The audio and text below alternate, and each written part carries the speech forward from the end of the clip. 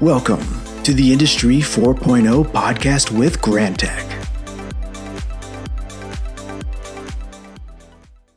Hi, and welcome to today's episode of the Industry 4.0 podcast with Grantek, where we give our audience a look into the world of manufacturing with a focus on the modern technology trends that we commonly call Industry 4.0.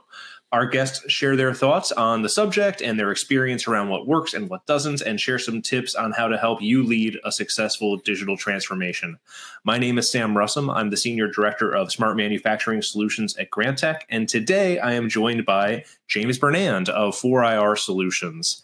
James is a 20-plus year veteran in industrial automation and has now turned his focus towards providing infrastructure for manufacturers to help them realize the benefits of the cloud for their plant floor operations. So weaving cybersecurity, operational requirements, and management into 4IR's offerings and providing education and consulting for companies looking to begin their journey into cloud-enabled, highly automated OT infrastructure.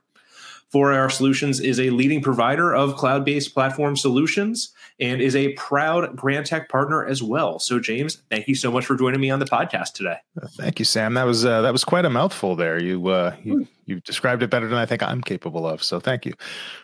I didn't make that up. You provided it to me, so you're very capable of it, whether you realize it or not. I'm not sure I personally wrote that, but I will take credit for it. Thank you. Okay, cool. Yeah, we're going to count it then. So James, you and I have known each other for as long as I've been in the industry, honestly. You and I think, know a lot about kind of Industry 4.0 and the technology around it. But to catch everybody else up, what are kind of your opinions on what is Industry 4.0, what makes it work, and kind of what do people need to pay attention to in the space? Yeah, thanks, Sam. I think Industry 4.0 has been a bit of a misunderstood term, and I think it's worth maybe talking about what is Industry 1.0, 2.0, and 3.0 first, and then describing what Industry 4.0 is supposed to be. So Industry 1.0 was mechanization. So if you think about water wheels and you think about common shafts and manufacturing facilities, it's the reason why there was a lot of factories located along riverbanks for transportation and for layout and power. There was some constraints to that. And really, when you look at Industry 2.0, which was electrification, and Heinz being one of the very first facilities to do that, it allowed you to use electrical machines, which meant you could lay things out in a way that made more sense for the production and the material flow, as well as you didn't have to have necessarily locations that were constrained by your source of energy. You move forward another 50 years or so and go to Industry 3.0, maybe 60 years, which was automation. So taking, earlier on computer technologies, PLCs and servo drives, and replacing relays and replacing complex electrical systems with, much simpler and more flexible controllable systems. And I go back to my early career when I first started working in the industry, and one of the guys who was, a founder and an original programmable controller guy, showed me a big block of wires and said, yeah, this is the first programmable controller I ever used. And, first of all, you had to have it fabricated. So you built your program, sent it away for fab, it came back. And then if there was any changes you needed to make, you had to get out the soldering iron and you had to wire jumpers between things. And, we've come a long way since then. And if you think about automation, as a revolution, it absolutely is. It's changed the way manufacturing is done. It's increased the speed, decreased the cost, made it easier for folks to scale up. And really, that's the promise of digitalization as well, is, the things that have become common in our daily lives, the use of the internet and digital technologies and advanced planning systems and AI. These are all things that have use cases in manufacturing. And really, Industry 4.0 is all about how the heck can we make all this stuff work? I worry that it's been a little bit weaponized in marketing these days. Are you Industry 4.0 yet is unfortunately something that I think, I see folks struggling to understand what that means. But if you think about it purely in terms of what can provide value, what can change the way you do business, and how can you apply, intelligent use of technology to your manufacturing systems, the Industry 4.0 is and will be a revolution for a lot of folks. Yeah, I think it's a great answer. I particularly like how you talk about, I'm also with you in that industry 3.0 versus 4.0. Like, where is that line? Is there a line? Like, how do you draw it? And I think a lot of that too is that, when you think about industry 3.0, a lot of that was applying computerization to automation, right? And manufacturing. But the jump from even like personal computers, what was purely computing, to what is today a supercomputer in our pockets with screens and interactions, and that goes that's the internet and comes back and things like that. Is that just an extension of a computer and what that's become today, or is it its own new thing with the internet and all that, right? So the same question that we would have around is what's the level of revolution between your old compact desktop tower and or the ENIAC, and your modern day cell phone applies just as much to Industry 4.0, right? Yeah, I think if you think about it from a standardization of technology, I think that plays a big piece of it as well. Is you talk about, hey, my supercomputer in my pocket. Well, obviously computing power has gone up quite a bit, but it's also, I remember MNN files and data highway and half slot addressing and all the complication that you used to have to go through to make something talk to something else, and all of the all of the intricacies in engineering to make technologies that were never really intended to be interoperable. And when you look at, some of the standards that have been developed, some of the communication methods and how open architectures have really kind of become prevalent inside of the industry, all that stuff's a lot easier to do now. And with, the prevalence of high-speed internet, 5G coming in to be a big thing, the ability to have connected systems is absolutely easy by the standard of 15 or 20 years ago. Totally. And you're right. And so let's assume that argument is done. Yes, we are in an industry 4.0. Yes, all of this new connectivity and the way that we can kind of do, actually similar to the way that you talked about being able to use offsite power in one of the earlier industrial revolutions. Now we're using offsite compute, right? And 4IR is really kind of, I think, at the leading edge of that, because you guys are all driving ways that we can be using the internet, using the cloud to make manufacturing operations more efficient. So tell me more about like 4IR and specifically what you guys are doing and how you fit into that industry 4.0 picture. Yeah. So, the genesis of 4IR, I think, was really having gone through what I'll call the virtualization revolution, because we can't have enough revolutions. Where early on days, I recall dealing with customers and having bare metal servers, and server dies, image doesn't work on the next version, and really there being a grassroots push for the use of virtualization from integration companies, and I know I was one of the people out behind pushing as hard as I could, because it made it more flexible, it made it easier, it made it faster to deploy, it made it more portable. It was just a really good technology for the time. At that point, though, there was really no support from the vendors. So we had vendors that we would call up for support, and they'd ask if it was installed in the virtual machine, and then say, no, you have to install it on bare metal before we'll talk to you. But also, there was really no push or pull really from the corporate side to do anything about it. So it became this 10, 12, 15-year journey before it became the de facto way everything was done. And that's the de facto way things are done in factories today. What's different now, and what's different about cloud, is that there is a noted desire from the corporate entities for industrial data. It's a part of the business. It's a part of the modeling and part of the value. And there's a huge amount of opportunity in that information, especially when you connect it with marketing data, when you connect it with finance data and other supply chain data. There's a ton of value in there. And unfortunately, the systems weren't really designed to provide contextual information in an easy to consume format. So number one is all that data processing and all that those inferences and analyses that are being done are typically being done in the cloud, because most major organizations had switched to a cloud first strategy years ago. And so they're coming to the plant floor going, okay, where is it? How do I get it? And what we're seeing is a lot of point solutions coming in. So, folks going, yeah, we can put this device in and we'll just ingest this piece of information we need for your ammonia system, or this piece of information we need to, optimize your HVAC. And unfortunately, it doesn't solve what the manufacturer's problem is, which is, how can I intelligently provide the data? How can I sensibly take the parts of the cloud that are of value and are smart for me to use, be able to provide this data, but also, unload some of the things inside of my factory that are just difficult for me to manage. So things like backups, that's a super low hanging fruit. Taking tape drives down to the bank vault shouldn't really be a thing we do anymore, but it happens. There's a million different examples, but conceptually, being able to carve out what makes the most sense from an operational perspective and be able to, reduce the amount of labor that I need and be able to reduce the complexity of what I'm operating inside of my factory while still getting world-class features and data that can be ingested and processed and provide me insights and feedback as to how to improve my business. All of that is a function of the cloud.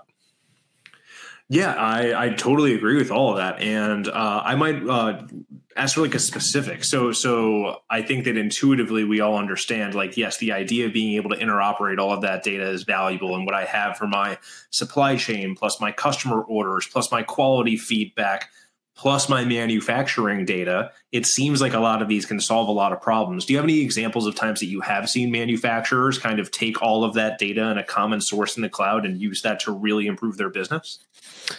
It's actually a very challenging question because there's a lot of folks who I would say the biggest use case that I've seen so far has been for predictive maintenance. And predictive maintenance really, unfortunately, doesn't fit that story you just described, which is tying together all sorts of other useful information from other places.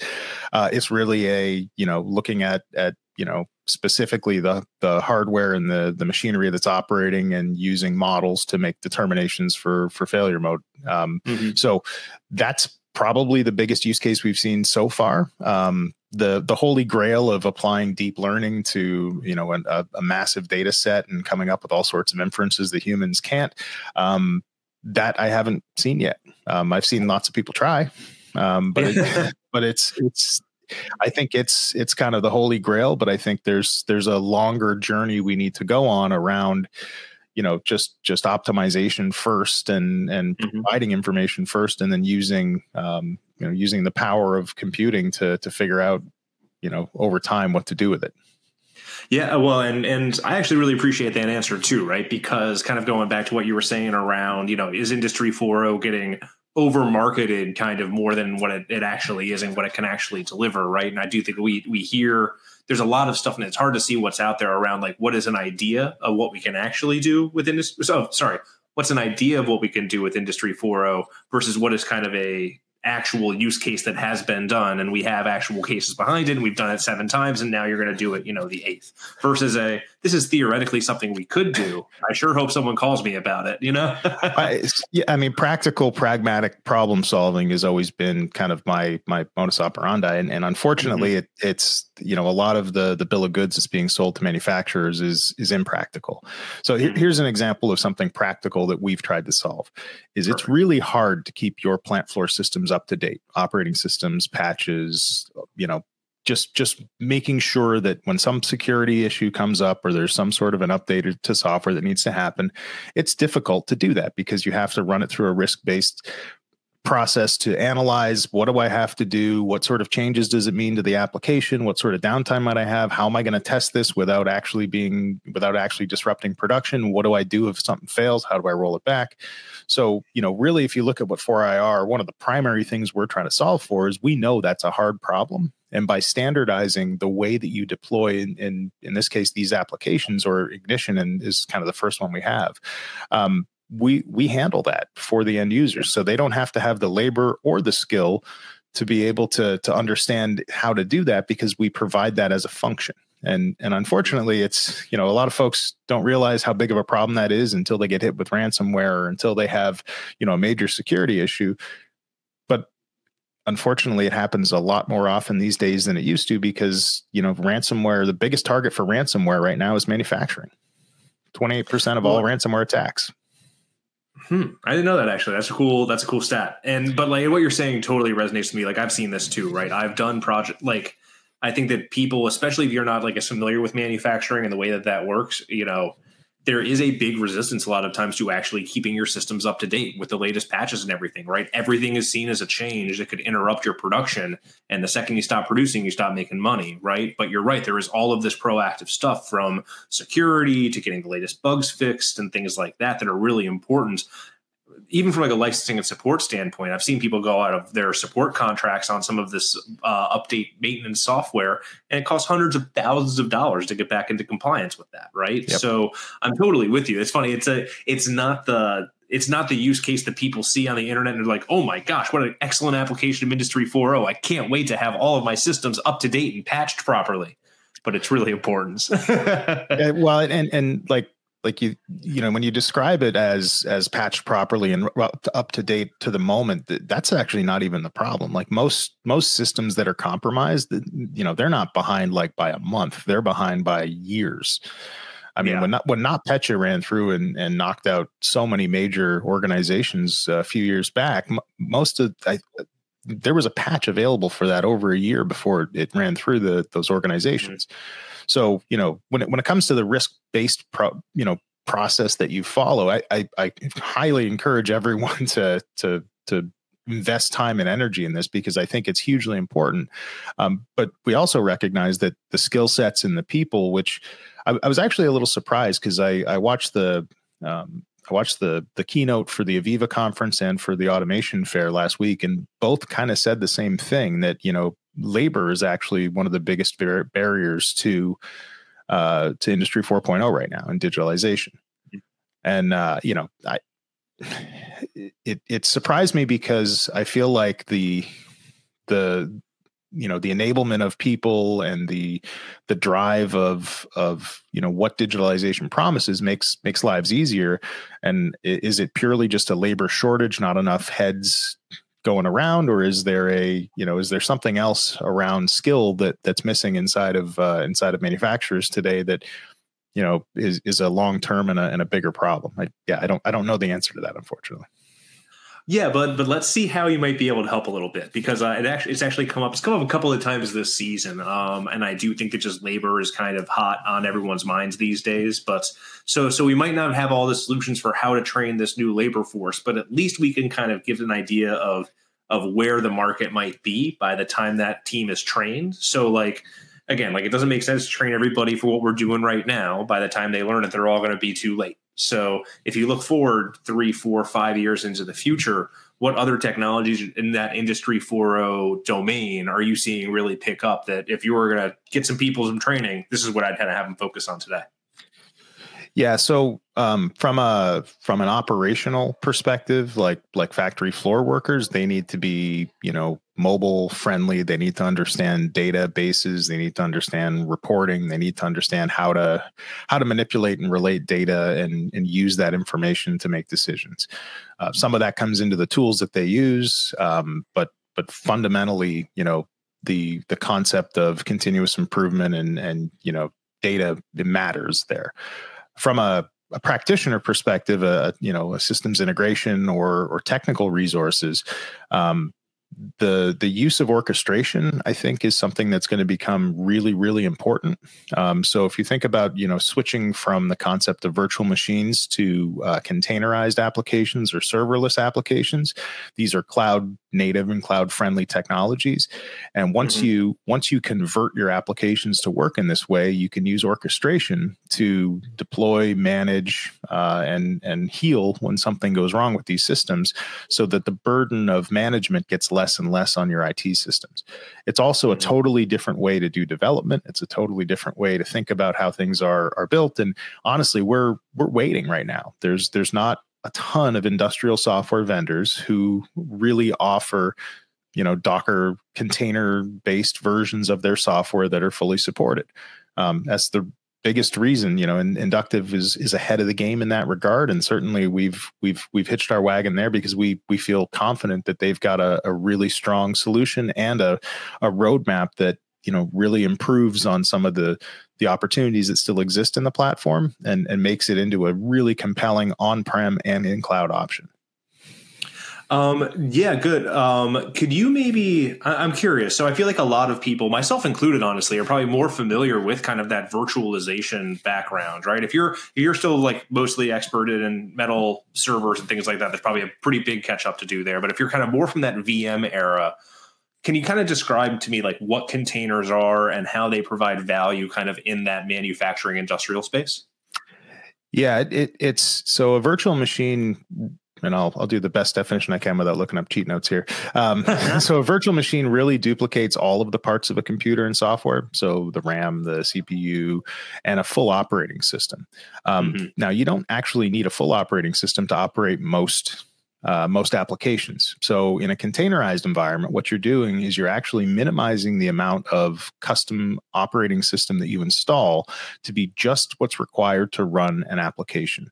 So if you think about, olden days, if I was going to set up a web server, I would have, PHP installed and I put MySQL on the box and maybe Apache for my server. And I have a bunch of different things all living on a server that are providing that function for me.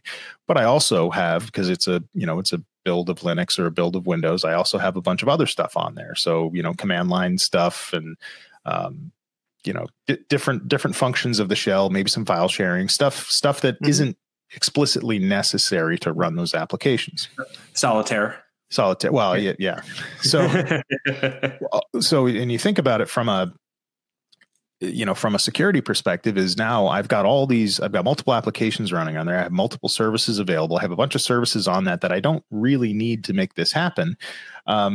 And so what you've done is you've made a more complex virtual machine to do this function than it needs to be. And you've created a surface area for attack that's larger than it needs to be.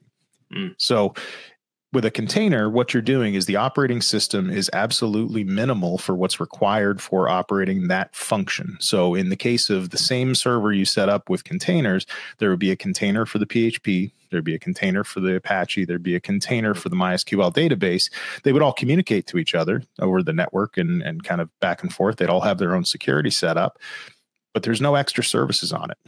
And one of the things that happens with containers when they're designed correctly is that they're configured with files, so that if something goes wrong with the container, and this is what orchestration adds to the party, is if something goes wrong with a container, you simply throw it away and put a new one in place and reload the configuration to it. So you what you end up having is a digitally signed container that can't possibly be changed. And it operates using an orchestration engine, which makes sure that it's running all the way it's supposed to at all times. And you've minimized the amount of surface area for attack that you have, because you're only running what's absolutely necessary to run that particular application. No, that makes a lot of sense. And is this just the next? I remember it being like such a lift and like a lot of new concepts getting introduced as virtualization came along, right? This just seems like a natural evolution of what we've seen before, just of kind of breaking things into more modular pieces.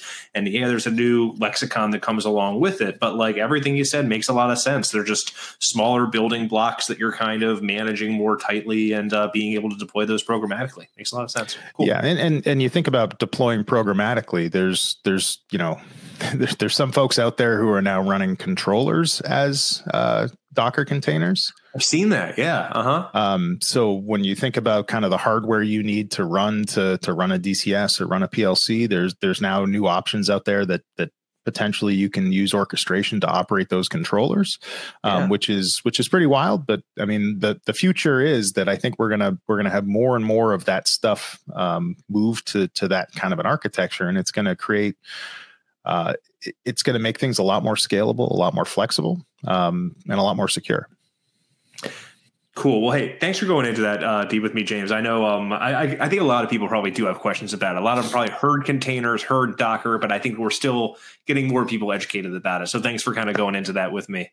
To kind of shift a little bit and start to close out. So I think that one of the things we do on this podcast is we ask guests to give questions for future guests. And I have one for you up here too. So this one's kind of around change management. People were asking around how do you suggest solving the change management problem that is attached to Industry 4.0 projects, from people, technology, process? There's just so much change to manage. Do you have any recommendations for how people start to approach that?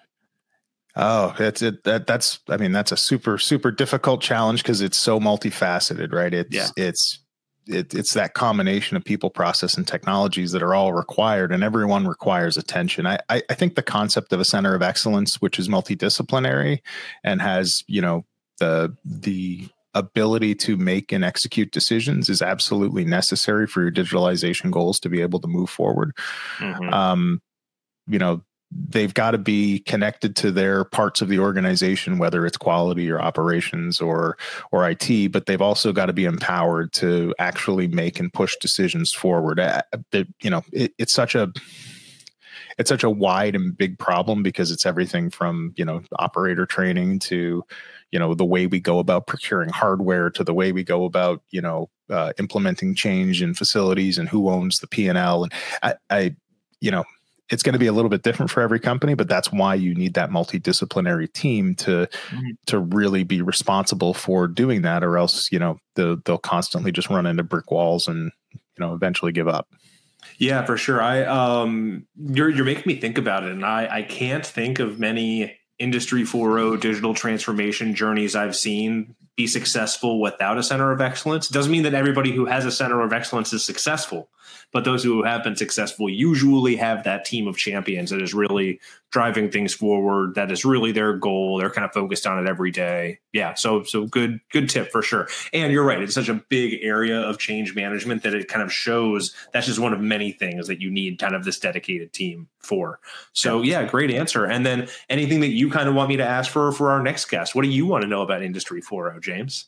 Oh boy, this is this is an interesting one. I guess I would kind of lean back again on the cloud part of this is, and really my question is for, I don't know who your next person is going to be, and I apologize if they're not plant floor centric, but we'll take it to someone else then. Don't worry about it. We got plenty of this. Yeah. I am curious how important edge is as a part of these architectures. Ooh. Because I'm trying to figure out what is the magical formula that will push and drive Industry 4.0 for manufacturers. Edge is obviously a part of this architecture. It's maybe a stepping stone on the road, but I'm curious kind of what everyone thinks and where everyone's at in their mindset around edge. Cool. Yeah, that's I'm curious myself. I'll be happy to ask that one for you. Cool. Well, hey, thanks, James. This is a really great conversation. I really appreciate you being able to join us on the podcast. Is there anything else kind of in general that's going on with 4IR Solutions that you want to share with our audience? Yeah, we got some exciting stuff coming up. So it may have already been announced by the time this recording hits the mainstream, but we're working with Inductive Automation on the designation of solutions partner. We're really excited. We've been working in concert with them for a long time, and this just solidifies our position with them. And we're hoping to see folks at ARC this year. We're going to be presenting with Cameco as a part of our sustainability discussions. So we're excited to meet more folks. Awesome. And congratulations, hopefully, on the Inductive Solutions Partner agreement. That's really, really great. So cool. Well, hey, thank you, James. Really appreciate you being on today. And thank you, everybody, for listening in today. Remember, we would love to hear from you. So do please follow Grantek on LinkedIn to stay up to date with everything that we're doing. Subscribe to the Industry 4.0 podcast with Grantek on any of those services where you get your podcast today. And you can always email any questions, feedback to info@grantek.com. And please do join us next time on the Industry 4.0 podcast with Grantek. Thanks again, James. Great conversation. Thanks, Sam. See ya.